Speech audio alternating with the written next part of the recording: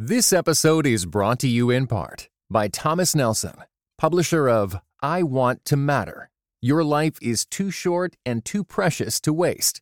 Written and narrated by New York Times bestseller Kathy Lee Gifford. Available now everywhere you get audiobooks. Well, hey, everybody, before we get into the podcast, I want to make you aware of a special event that is coming up. If you are tuned in to the podcast the day that it drops, you still have time to sign up for a special event that is being put on by our friends over at Chasing Justice. Chasing Justice, which was co-founded by two good friends of mine, Pastor Sandra Maria Van Opstal and Mark Reddy. It's an organization led by people of color that are seeking to rebuild a just world. They want to see the goodness of God in the world and live justly in light of it. And you guys know that our focus here at The Witness is Black Christians. But at times, one of the things that we believe is so important is to build and foster cross-ethnic solidarity. That's why on August 25th, it's a Tuesday night at 7 o'clock p.m. Central Time, there is going to be a special Justice Masterclass event that deals with the interconnected histories of the Black church and the Brown church. And I'm proud to announce that along with Pastor Sandra Maria Van Opstal, we are also going to be hearing from our president, Jemar Tisby, alongside of another friend of ours, Dr. Robert Chow Romero, the author of Brown Church. They're going to be in a group dialogue talking about these issues of cross-ethnic solidarity and the connected histories of the Black church and the Brown church. And listen, we want to give you the opportunity to sign up for it, to let you know that it's happening. You can do so at chasingjustice.com/masterclass. And listen, it is absolutely free. That's right. It's completely free. You just have to register at chasingjustice.com/masterclass. And we're going to make you aware of more opportunities and events like this that intersect with our mission of speaking to core concerns within the Black Christian community. So we hope to see you this Tuesday, August 25th at 7 p.m. Central Time for a Way Forward Together, the connected history of Black and Brown churches, featuring our president, Jemar Tisby. We hope to see you there.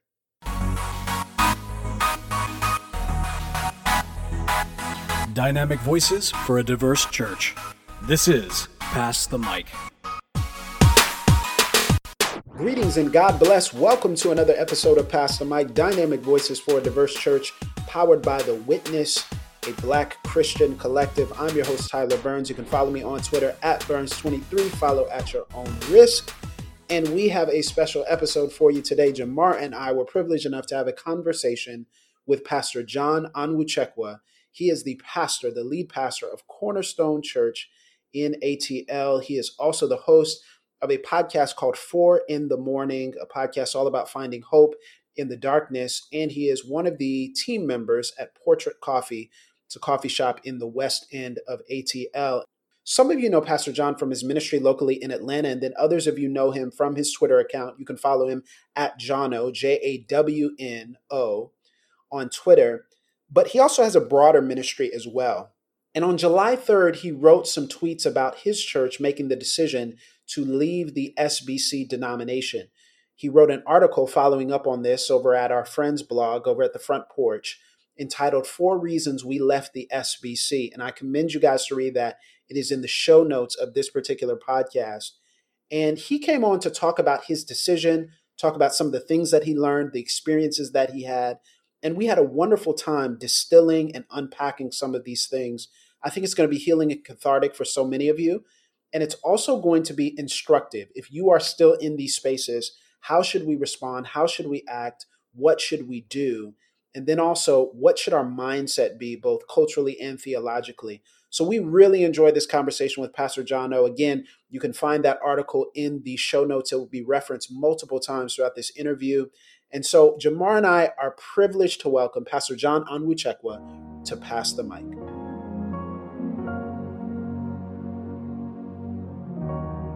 Pastor John, thank you so much for joining us here on Pass the Mic. Oh, glad to be here, man. You know, it feels like forever ago. It feels almost like years ago, actually. But in reality, it was only July 3rd when you posted a brief Twitter thread. Can you believe this? It's only July 3rd when you posted this Twitter thread that caught so many of our attention and just created this lively conversation. And I'll read this briefly for people who haven't read it yet. I'll actually read your thread. In the first tweet, you said, on Sunday, we voted as a church to leave the SBC. I don't say this for applause. There's nothing particularly commendable about our decision. I only mention it to bring clarity surrounding where and with whom we stand in days like this. Frankly, we should have done it sooner. Often when you find yourself with people you dearly love and want the best for, you end up staying around longer than you should. That was us. In the coming weeks, I'll be more vocal and comprehensive as to our reasons why. But for the time being, I'll say this much. Whenever you swim in certain streams, you implicitly hold up a sign that says, come on in. The water's fine. We don't want to hold up that sign. Instead, if I'm going to hold up any sign, it's going to be one on the outside of the pool that says, enter at your own risk. Okay, so first of all, that last tweet was fire. Okay. Wow. That summarizes so much of what Jamar and I feel. And Jamar, I know that hit you too when you read it. My. Yeah. I was like, John, stop reading my journal. Hey, man. Yeah. No, but I think that says something, that it's like, that's the common experience, right? Yeah. That it says something where we don't even have to have a conversation with one another to be having the exact same conversation. Like, we can speak in shorthand with glances and know explicitly with great depth what's being said. We only write the longhand for people that are on the outside of the conversation, right? Yeah. That's so good. Yeah. Oh, man, there's so much I want to get into. But before we get into kind of the particulars of these tweets and then also the article that you wrote explaining everything, can you give us some context, kind of zooming out and going back a little bit? Give us a little bit more context about your church and about why you initially chose to join the SBC, because I think that's important for us to go back and figure out, so many of us have connections to white evangelical spaces. Right. And it's so important for us to go back and kind of revisit how we were thinking before to see the comparison and how it's different now. That's good. Yeah. So as far as it related to us, we moved to Atlanta from Denton, Texas to plant Blueprint Church in 2009. So we planted that church. I planted with Dahadi, and it was 25 of us that moved from Denton, another 12 people that moved from Memphis. And we planted the church officially in 2010. We had like independent Bible background. I went to DTS. And so we planted this church. And then a year later, we joined the SBC, right? So the church was planted, up and running. Stuff was fine. So we joined the SBC based on information that we had from a guy at the time. So there was a guy at the time that helped us out as it related to church planning in the city of Atlanta. And the more that we learned about him, we liked what we saw about him and his church. And he said, like, yo, I'm SBC, right? And that kind of caught us off guard because we had, I think, the same caricature in our minds that most people had when you hear SBC. Like, so we sit back and it's like, SBC, what? How? And so then we started to learn more about the denomination there through him. And we found out, the caricature that we had was false, right? That it wasn't just a bunch of, backwoods white dude, but there was a diversity there of thought. There were people that it seemed like we had the same heartbeat and all the things that we shared, the reasons why we hoped to plant the church in Atlanta. Whenever we shared it with crowds or segments of the group, they would yes and amen all the stuff that we did. And they said, we would love to help fan the flame of this. This is what we're trying to do. This is the direction that we're trying to go in. We see all of these things. And it's your presence is helpful and needed and necessary. So from our standpoint, it was, this is good. I think there could be a partnership here. But like anything, I mean, we all know what that's like. We entered in with this kind of hopeful skepticism, right? Where I think at the time, the hopefulness and skepticism were both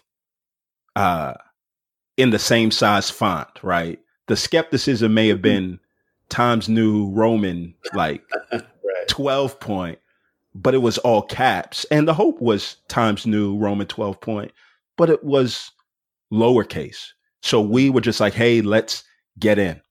Well, then as soon as we get in, whenever you get into a group, you hear things like, we've got a long way to go, but we're trying to get there. If you're really serious about trying to help us get there, the whole don't just stay on the sidelines and complain. There's lots of folks that stay on the sideline and complain and then move out. If you really want to see things change, then you've got to dive in and help to change things.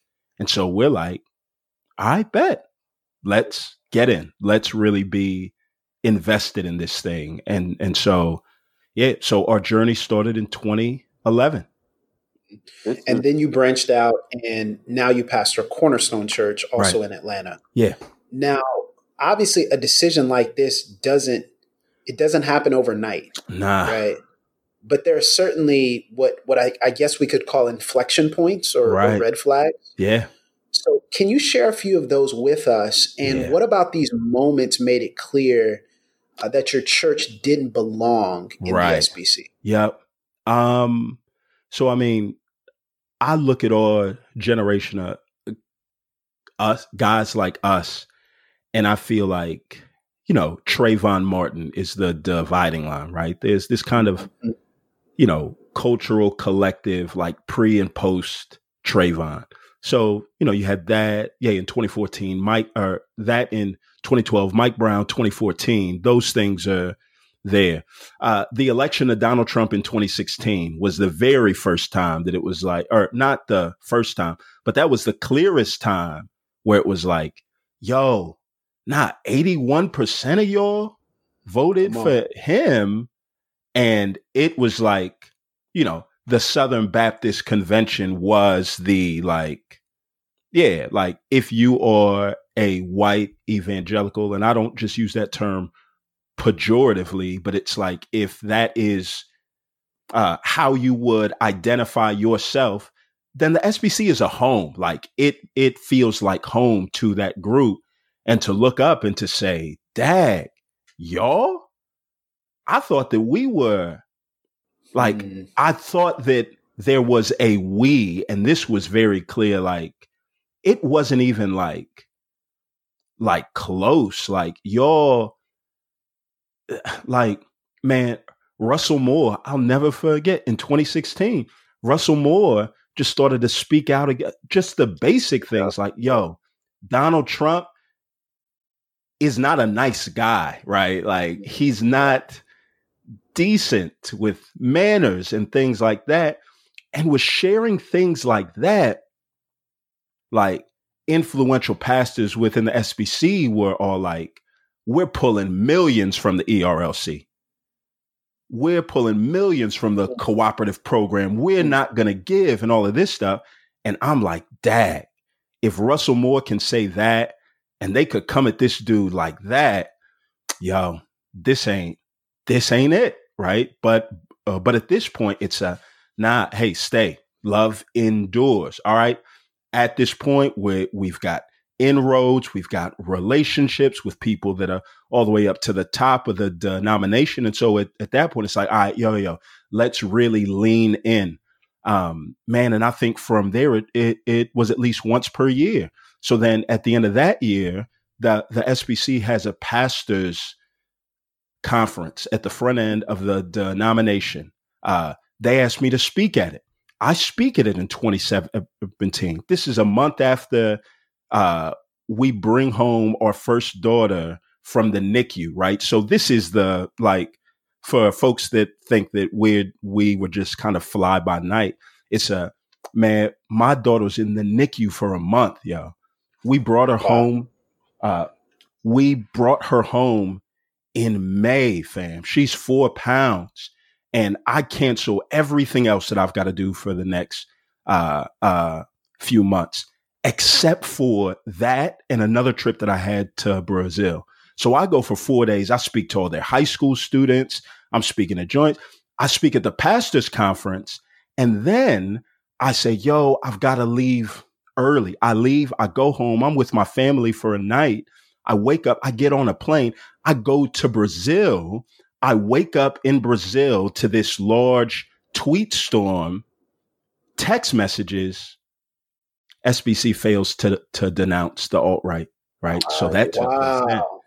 And I'm like, see, here I am. My face is up front. Y'all want to tout all of the diversity stuff, and y'all failed to denounce the alt-right. And the crazy thing was, they failed to denounce the alt-right, not because the majority of the people wouldn't have done it. It was because the majority of the people were in the dark as to what the alt-right was. And that, to me, like, that's a problem, yo. Like, that's the whole the alt-right is fishing in this pool. Like, y'all have the pool that this group would fish in, and y'all are so concerned with what? Marxism and CRT that you can't talk about the very dangers that the majority of the people in the denomination are susceptible to. And that was where it was like, yo, something's wrong. So then what I get is a bunch of DMs and texts. Hey, John, sorry, man. Yo, this never should have gone on. We're really going to work to set things right, blah, blah, blah. And then that goes on. And so again, it's like, all right, let's work on this thing. I start to serve as a trustee at Southeastern. Then 2018, when J.D. Greer is getting ready to be elected, Mike Pence, they accept the invitation from Mike Pence to come. Mm-hmm. And the convention, when he's there, essentially turns into this Trump rally. And once again, here's what I get. I get a bunch of DMs and texts from a bunch of people that I thought were on our side saying, yo, we're sorry, man. This never should have taken place. Oh, I'm so angry. And there's vitriol in the DMs and the texts. But publicly, fam, like, I'm like, yo, why is everybody so politically correct? Why doesn't anybody else that's not somebody of a like platform like me, why don't y'all, as the peers of the Steve Gaines and all this stuff, publicly say that was wrong? And that's why I'm like, all right, I don't think the problem is just the misinformed people at the top. I think the problem is this culture of like, people just seemed like that they wouldn't like call things out. But again, it's like, all right, let's go back to work, right? Like, let's really kind of dig in. And then 2019, we go to the SBC, again, trying to dig in. And then what was it? 2020 at T4G, when like Moeller backflips and basically uses his platform to give a endorsement for Trump and saying, yo, I'm only gonna vote for him.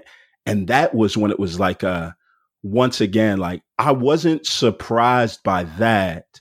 What shocked me was, where's everybody else that's gonna say you're bugging? Like, I guarantee you, if he used his platform to advocate for the Democratic candidate, mm-hmm. that people would say things like, it's not appropriate for a seminary president to use their platform to advocate for a political candidate. And that's the thing. It seems like you're only too political when you talk about things that Black people care about. That's what it felt like. Yeah. So then all of those things were just, pieces of straw on the back.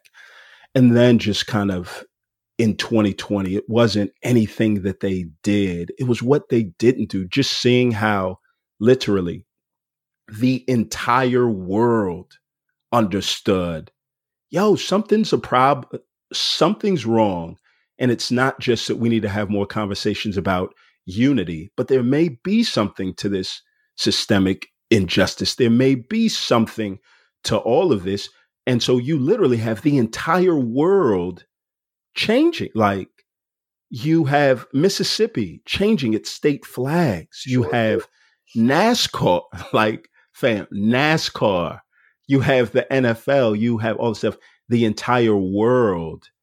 And it just felt like, the Southern Baptist Convention was kind of like, I think that we're cool. Let's talk about unity in the church, but there was no like big push, like what must we do? And that was when it just became clear as day. And I put this in what I wrote. It's like, oh, this is just the wrong vehicle, fam. Like where we're trying to get to racial equity, like that's an island and this is a charter bus. And there's a bunch of people that said, hey, we really want this bus to go in the right direction. And fam, it just became increasingly clear to me, right?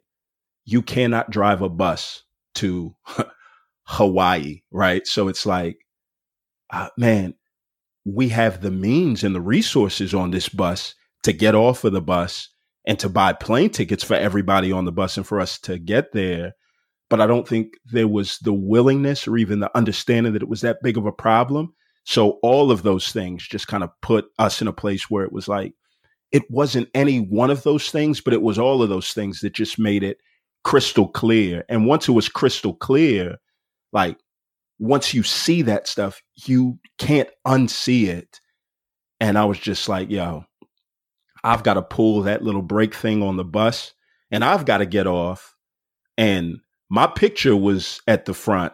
And so I just want to make sure that everybody that got on the bus because of me, I just want them to know I'm going to get off. And here's the 4 reasons why. Y'all make your own choice, but I just don't want anybody to be here on the bus saying, yo, I thought John and them was still on here. Nah, fam, like I'm out. Whew. Man, you just like receipts and you walk through it chronologically. And I can resonate so much because I was part of the Presbyterian Church in America, a very conservative Presbyterian denomination with Southern roots, very similar to SBC in that way. And I just want to go back to an earlier point you made and do some translating for folks who have only and ever always been in Black churches, right? So I think sometimes folks look at guys like you and me and other Christian men and women who end up in an SBC or a PCA and they're like, what are you doing? How could you not see? Right. But you laid it out so beautifully and accurately when you said, you know, your entryway was an individual and an interaction with an individual that was positive. And then this told you, oh, this is my association. This is, you know, the denomination. Okay, well, this guy's cool. So maybe there's space for us there. Right. So many of us, that's how we get into it. It's not, you know, you can speak of a denomination writ large, but your actual individual experience with a church or a person can differ from the sort of stereotype or bigger narrative of it. And so I just want to highlight that point for folks. It's like, dumb. we see things that give us confidence that maybe can occur. And then all this stuff happens that you talked about. And I'm like, yep, I remember every one of those. And it undermines your confidence in it. But I want to go to the article you wrote. You said, you wrote an article that said 4 reasons we left the SBC. I recommend it to all of our listeners. Just Google it. And in the article, you said the SBC liked me, but I feel like they failed people like me. I'd rather give myself to serving that overlooked and under-resourced demographic than merely enjoy the perks of being treated as some outlier. And so I'm wondering, can you talk more about the collective Black experience you witnessed in the denomination outside of just yourself? Yeah. It was just this like feeling of,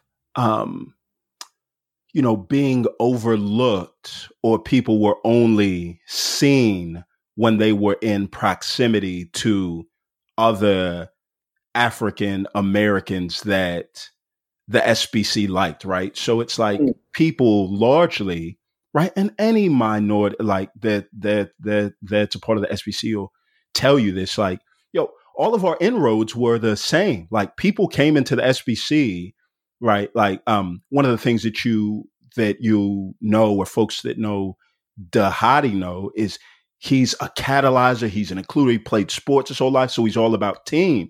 So as soon as he comes into the SBC, what he does is he's like bringing this team, and he genuinely has a heart to do the same thing, to help people like us. And so what you find is that, man, there's all these dope people that are overlooked unless they have this like cosign, right? Yeah. So it just felt like there was a constant like bringing people along with us, that people were overlooked until we sat down and said, yo, hey, listen, this is a dope dude right here. Hey, this is a dope church. Hey, this is that. And it just gets exhausting because it's, hey, you all have access to the same internet that I do, right? The same people that podcast that I do, the same authors and the same books.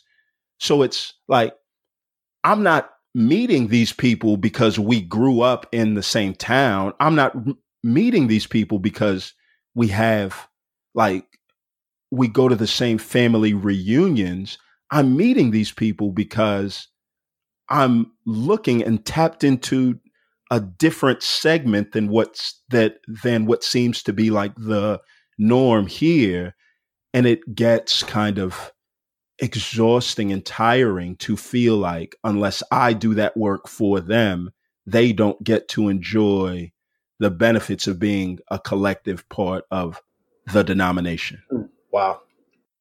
And then even as you're sort of telling folks about these folks who you know, I'm imagining that you're having to give the SBC stamp of approval, right? Like they're what they're wondering is this person, quote unquote, safe? Are they a liberal? Are they a Marxist? Is it okay if I associate with them? Which is also exhausting because it's like, fam, they're a brother or sister in Christ, period. What you need to know. Well, in the first point of your article, the first of your reasons, you said active harm requires active repair. Equity will not be accomplished by the mere passage of time, resolutions, or sweeping past wrongs under the rug.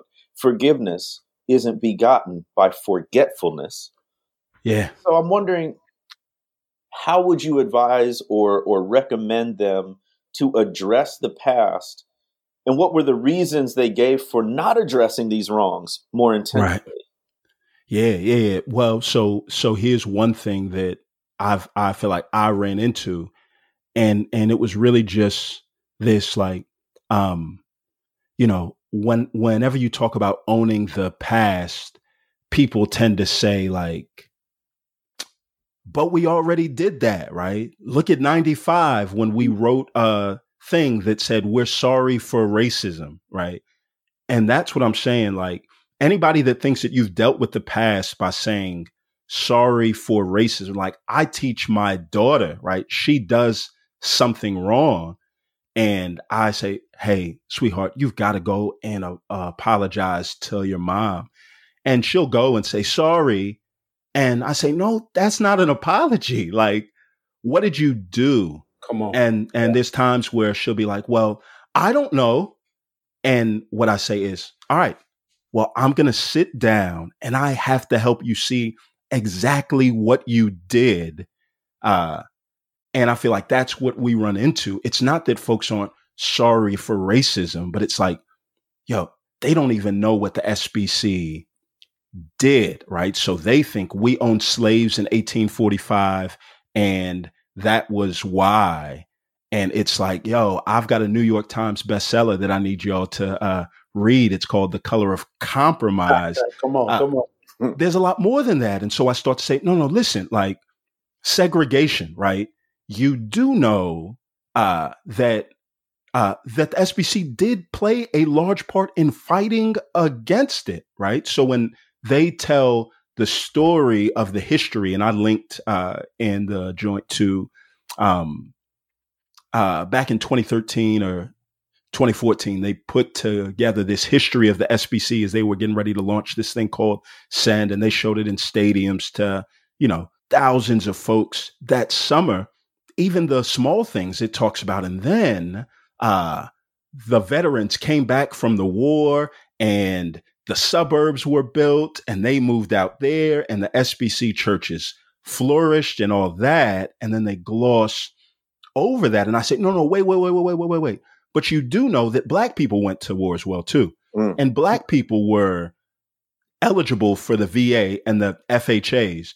And it was white people and the religious communities that backed the political affiliations of that day that kept people segregated and ensured that these Black people did not have access to the most basic way that American families build wealth, right? So you do see that the racial wealth gap that we see today, right, in large part is due to the FHA back then, and the fact that before the FHA, there was not a middle class, right? Like the FHA took blue collar white families and created the middle class.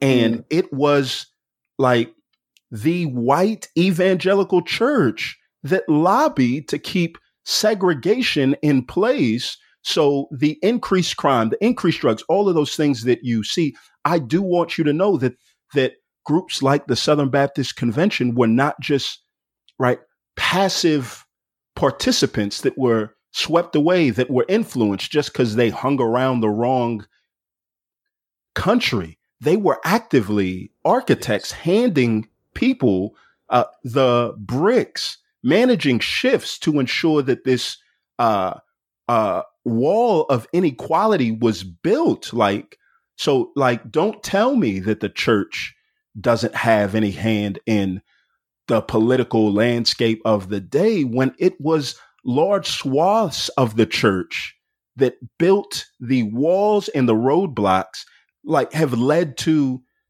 the economic disparity that we see today, right here and right now. And listen, that is not opinions. Those are facts. That's history. Like, you read history books outside of the ones that they give you at school, and you will find out those are facts. And the only people that don't acknowledge those are facts are people that have benefited from it. And that's what I'm saying. And all that I'm saying is, hey, look, y'all don't even have to make a commitment to do anything about it. Let's wrestle with history. But then it gets to, one of the biggest roadblocks is just thinking that major change is going to come moderately, right? So when Jesus says things like, if your right hand causes you to sin, cut it off. For it's better for you to not have a right hand than to have your whole body in hell, right? There's folks that would say things like, man, it don't take all that. Jesus is being extreme, but he's saying this as God, who is like, no. Listen, hell is an actual place. And I'm saying that is not too extreme, right? And so I think what I found out, or what I learned, is that when you do start to talk about things, so years ago, we sat in a room with a bunch of people all across the SBC, a group of lots of Black pastors, leaders, and some white dudes. And so it was a diverse group at NAM. And it's like, hey, let's talk about all the things that we can change, that we should change. And I remember sitting at a table, and me and a few other dudes were just like, nothing else matters if we don't do something about this name. Not that the name is everything, but it's not nothing. And not even I don't suspect that right now, if we bring up the name change thing in 2018, that it would pass. But what it does do is, even if it fails, it starts a national conversation that, hey, y'all, the Southern Baptist Convention was not a geographical term. It was a theological and ideological term. And we really have to embrace that and talk about that. And if you bring that in, even though it'll fail to pass, then it starts the conversation that gets people to start to remember the history. And then once that's done, that's the first domino that has to fall. But until that's done, you're just going to get people that are in power that are going to tell people it don't take all that.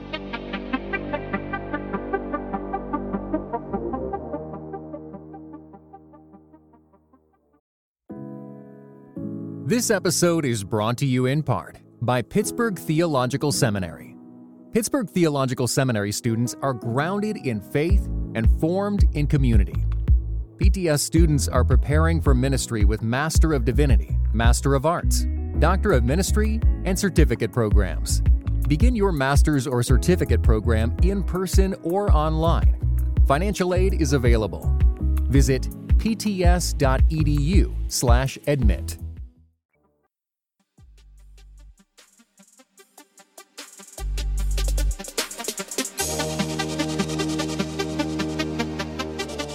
You know, and this really, it really ties into this concept that you were talking about in the article, I think so well, this concept of optional participation versus obligation. Yeah. Right. Yeah. And, you know, I think you're approaching this, and so many of us are approaching this from two separate places, right? So we're approaching this from the place of, number one, we have personal experience with this. Right. So this isn't just something that affects us, but it's something that affects people in our churches, our families, our community. The intimate relationships that we have are affected by this reality. And then also what you're talking about in the previous answer, you gave a deep dive into the intersection of both history, sociology, theology, and how it integrates together. Yeah. You're not going to get that by just, you know, speed reading a book or cramming the night after crisis happens, the night after a new hashtag. Yeah. And so what you're really driving home in the article is even this must become obligation for us to address. We must address this. And if we do not address this using all the tools that we have, the history, the theology, the sociology, and how it's integrated and how there are parallels even within the scriptures, we're going to have long-term negative effects. So can you talk about that phenomenon of optional participation? Well, I think that was so helpful, because I feel like there's a lot of people who are in spaces that all of a sudden it was like, oh, well, this matters to you now. So, man, let me text you real quick. Let me shoot you a DM. That's what. Let me just like speed read, and let me, watch a couple of YouTube videos and, watch a documentary. Let me catch up. But what are the long-term effects on our theology if we're not integrating a proper understanding of culture into that? Yeah.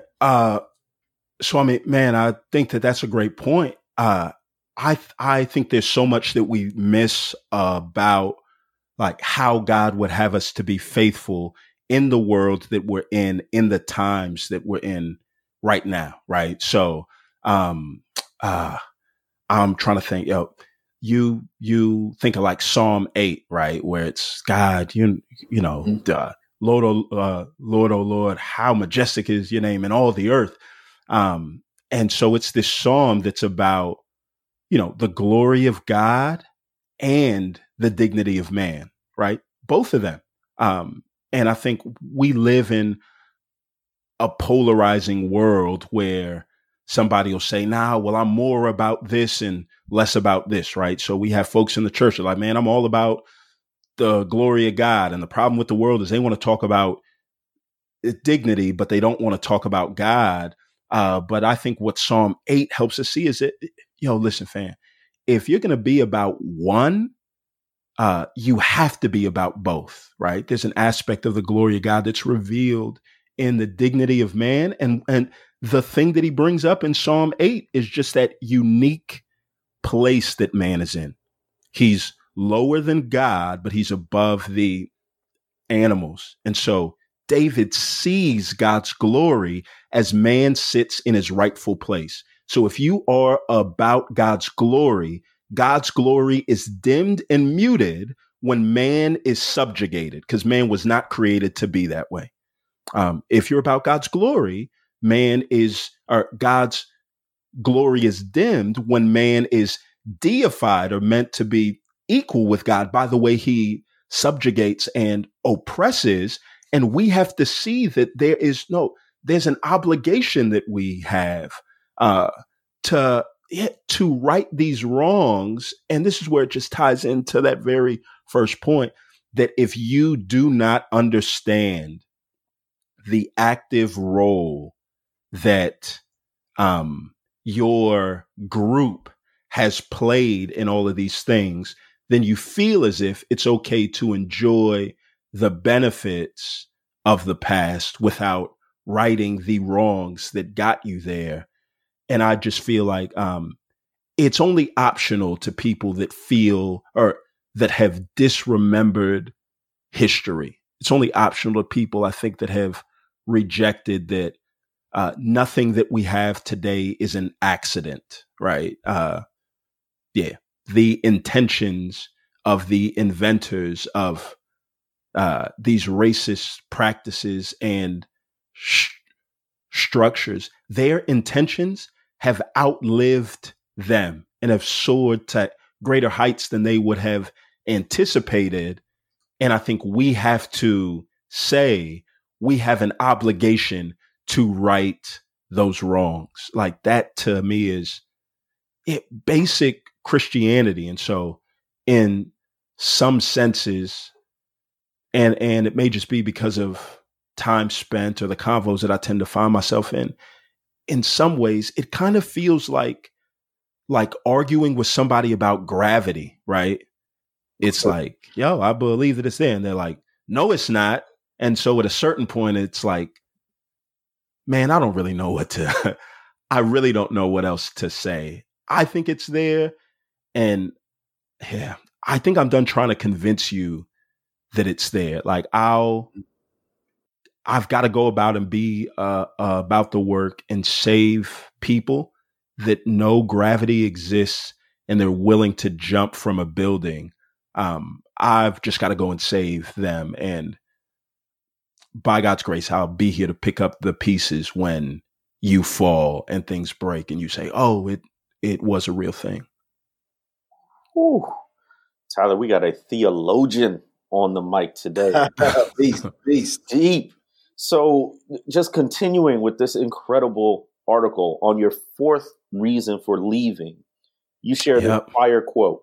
You said, where you have a diverse group of people sharing solidarity around a worthy concern, you'll end up getting both unity and equality. Where you merely aim for being undivided, you'll get neither. Right. So can you unpack that for us and maybe share an example or of what this looks like? Yeah. So I think, man, the very first thing and the thing that we just continually have to sit with is unity is not a vice or a virtue, right? Not absolutely. We tend to paint it that way, but it's not, yo. Unity is a vehicle. And the most important thing about a vehicle is who is driving, right? The Nazis are unified. Nobody likes them. The Lakers are unified. Nobody likes them, right? Unity it's a vehicle to get us towards this goal. And so where there is disunity, there is a cause.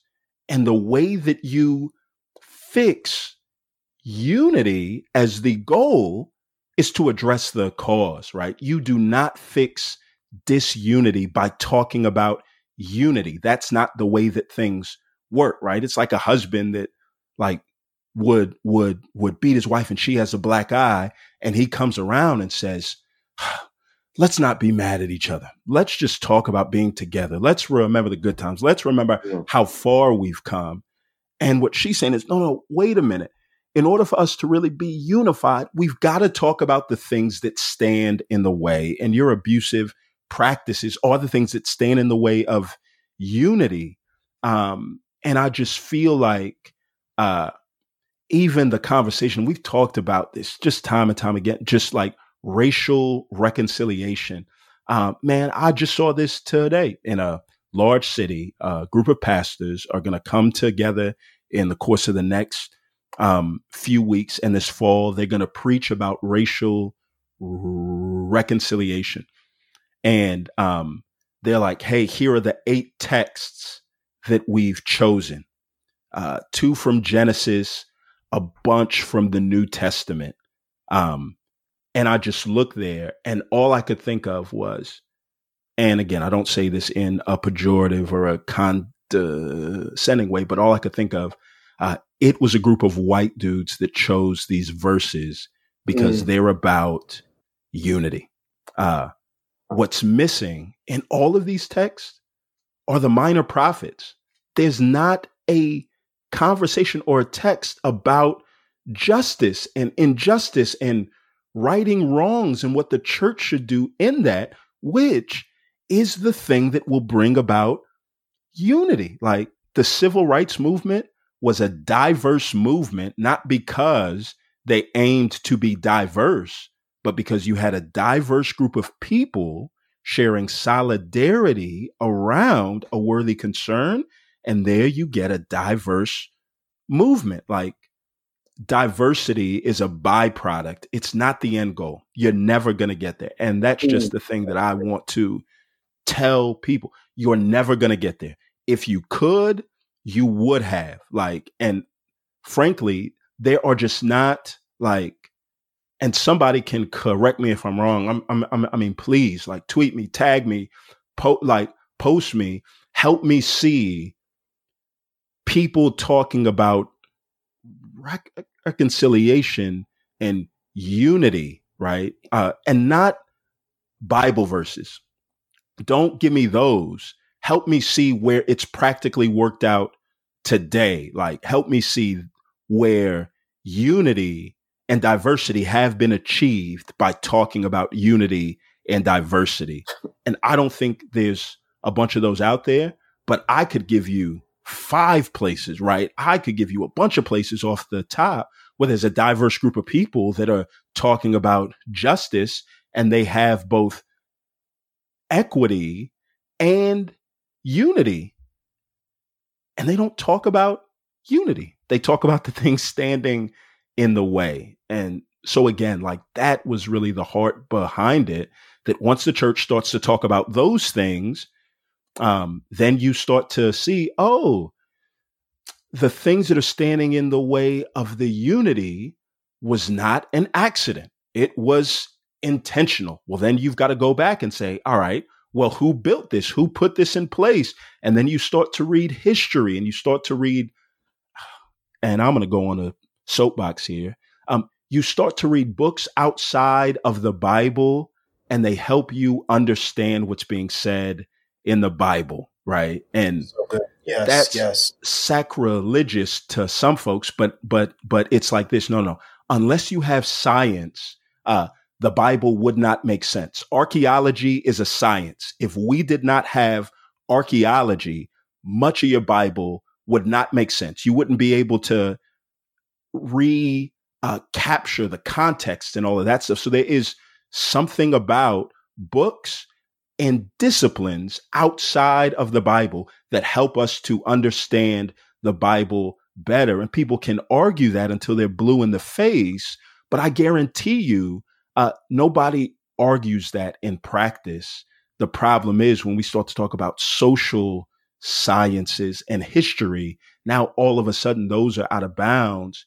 And all that I'm saying is like, man, once you start down this trail of really starting to dive deep into, all right, let's take a break from the unity talk and let me just start to look and say, hey, let me assume that all the people that I disagree with are telling the truth.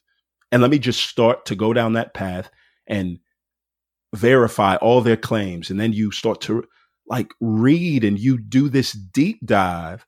And, Tyler, Jamar, like y'all know this, the people in y'all's worlds that are allies now that weren't allies back then found themselves at a place where they started to take a deep dive. And then once you take a deep dive, you start to see, oh, wait a minute. The talking points of my political party, denomination, my church really don't hold up weight when I start to bring in facts and dates and times and say, what about this? What about that? And so, yeah. That's so helpful. I just have one more question on my end. Near the end of the article, you had this really piercing quote that I feel like summarizes so much of where many of us are at and have been in the past. You said, while others were proud of their SBC passports, I was always aware that I wasn't a citizen. Yeah. What do you feel like it did for your mind? What did it do to your heart? What did it do to your soul?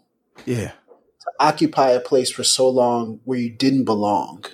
Now, how are you processing that? Yeah. Like, how are you dealing with that? 'Cause I feel that so many Black Christians are in that space of recovery and healing. Yeah. Trying to reclaim what God has for them. And so what did it do to your mind, your heart, your church?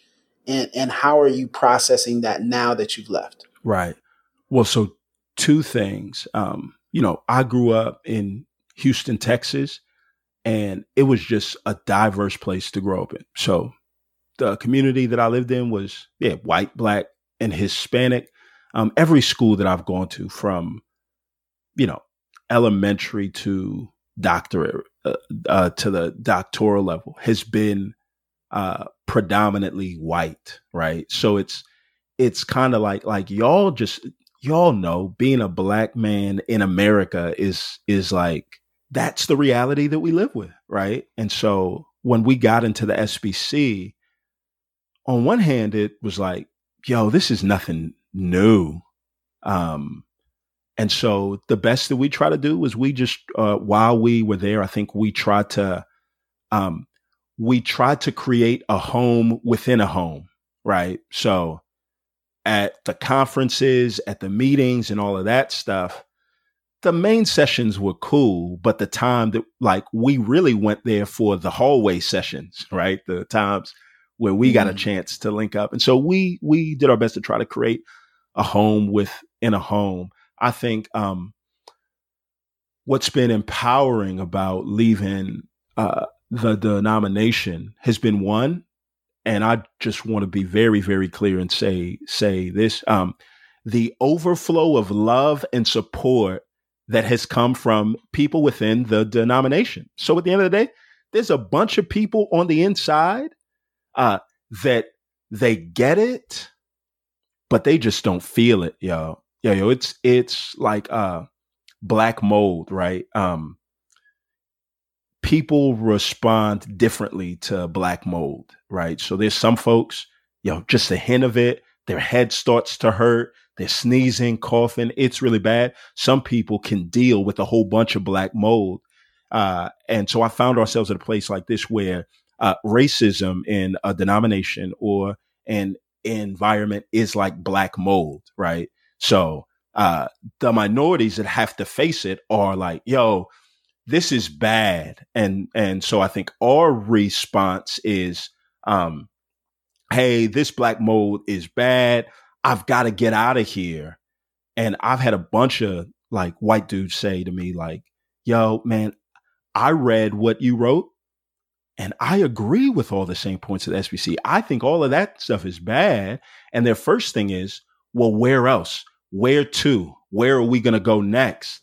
And I'm just like, that's a question that you ask when the mold don't affect you, right?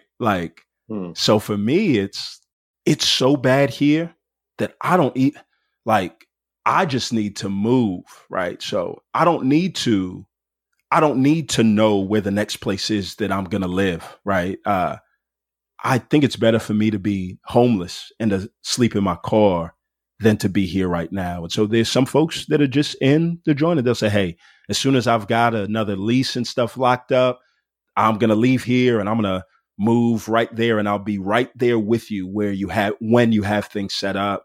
And so right now it's just more so, hey, we've got to get out and y'all, let's really be about creating a home for us. So I think if anything, what this has done is it hasn't been discouraging. It's just reminded me the importance of the fact that we need to create a home. For us and people like us. Oh man. I'm going to have to go back and listen to this entire interview like 3 or 4 more times. You're just dropping so much wisdom. Give us one more gem here. I've got one more question for you. Okay. So, what is really notable about your story and your journey is that it's not that you're leaving the SBC, but that you left it in a public way. And so this dovetails with some conversations we've been having at The Witness, and we started using this term, leave loud. Right. Yep. And it symbolizes that sometimes it's important for us to leave in a way that demonstrates that public repentance is needed for the public and private harm that's done. So what do you hope that Black Christians learn from your story? As you've publicized it, as you spread the word, what do you hope Black Christians learn from your experience?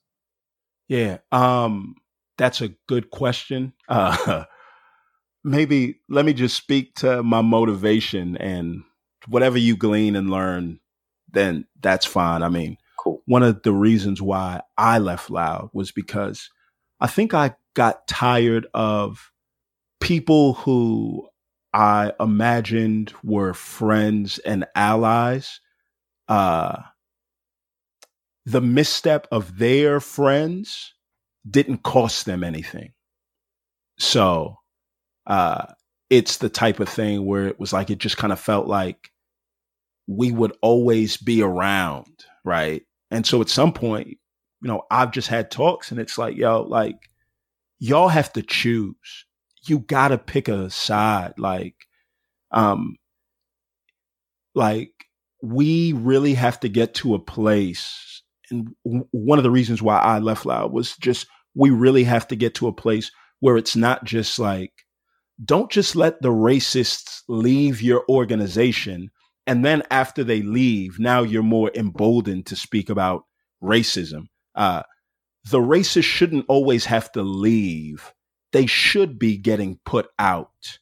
And if y'all aren't about putting them out, and we just have to sit here and continue to deal with it, then I can't. It's going to cost you something. It has to cost you something. And that's the thing. Once people feel it on the inside, then things change. And so part of why I left the way that I did was because I wanted people to feel it, right? Not in a vindictive way, but as a goad towards action. Y'all really got to do something. And it was now I'm being painted as, in some ways, as the the angry Black guy took the bread and ran. But I'm like, nah, y'all know that ain't me. Y'all know that's not my disposition. Y'all know I haven't been that. My air is that, I've aired because I've been too accommodating and patient, and that's done harm to people that have looked to me for leadership. And so I'm just like, nah, y'all really have to feel it. And I want to be abundantly clear. And and as I left, it's the type of thing where it's people that aren't involved in all of this are making non-issues, but nobody from the denomination is,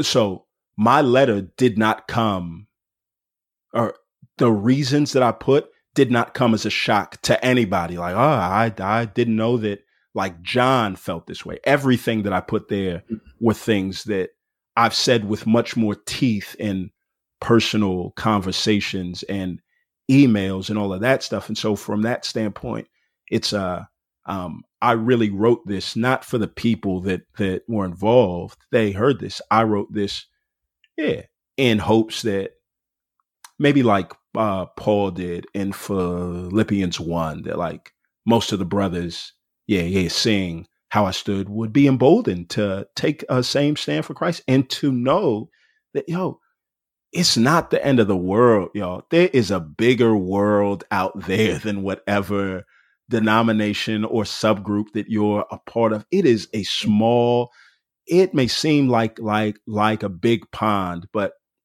these are little fish in the grand scheme of Christianity, in the grand scheme of God's plan for the entire world. I just hope that people wouldn't be as intimidated to speak the truth in love. So that's what I hope that this does. I hope that there's more statements and things like that written so that any charges of impropriety or ulterior motives in me would be clarified as people like us write the longhand for the people that aren't involved in the convo. Like with my 3 tweets, y'all knew what I meant and what I've been through. Right. So y'all could have spelled out what I wrote in those 4 points. The 4 points were, broader. And so I just hope I hope more clarity comes about. I hope within the SBC that takes place and that things change, right? So at the end of the day, man, I'm not like, the reason why, like, I'm not sitting here thinking about the SBC day and night. I still pray for them, but it's like, prayer is the extent of my participation and involvement, but I'm praying that God would change things. And, although I may feel hopeless, I'm not allowed to be hopeless because my religion is based off of a persecuted Jew that got up from the dead. So if he got up from the dead, I mean, I really can't call anything a dead end, but I'm hopeful. Yeah. Wow. Man, Pastor John, thank you so much for being generous with your time for hopping on this platform to share your story. I feel like so many people are going to be liberated and encouraged. Yes. And so we acknowledge you and thank you for taking your stand and for putting to words what so many people within your denomination and outside of your denomination have had to deal with and are dealing with and will deal with in the coming days. So we appreciate you, sir. Thank you, brother.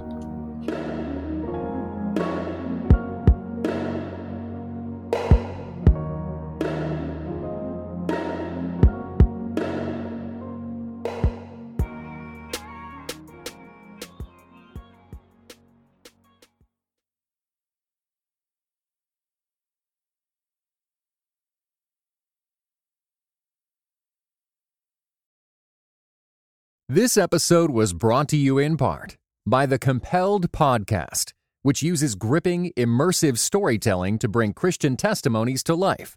Listen to missionaries, addicts, martyrs, and more who have seen Jesus at work in unbelievable ways. Listen on your podcast app or compelledpodcast.com.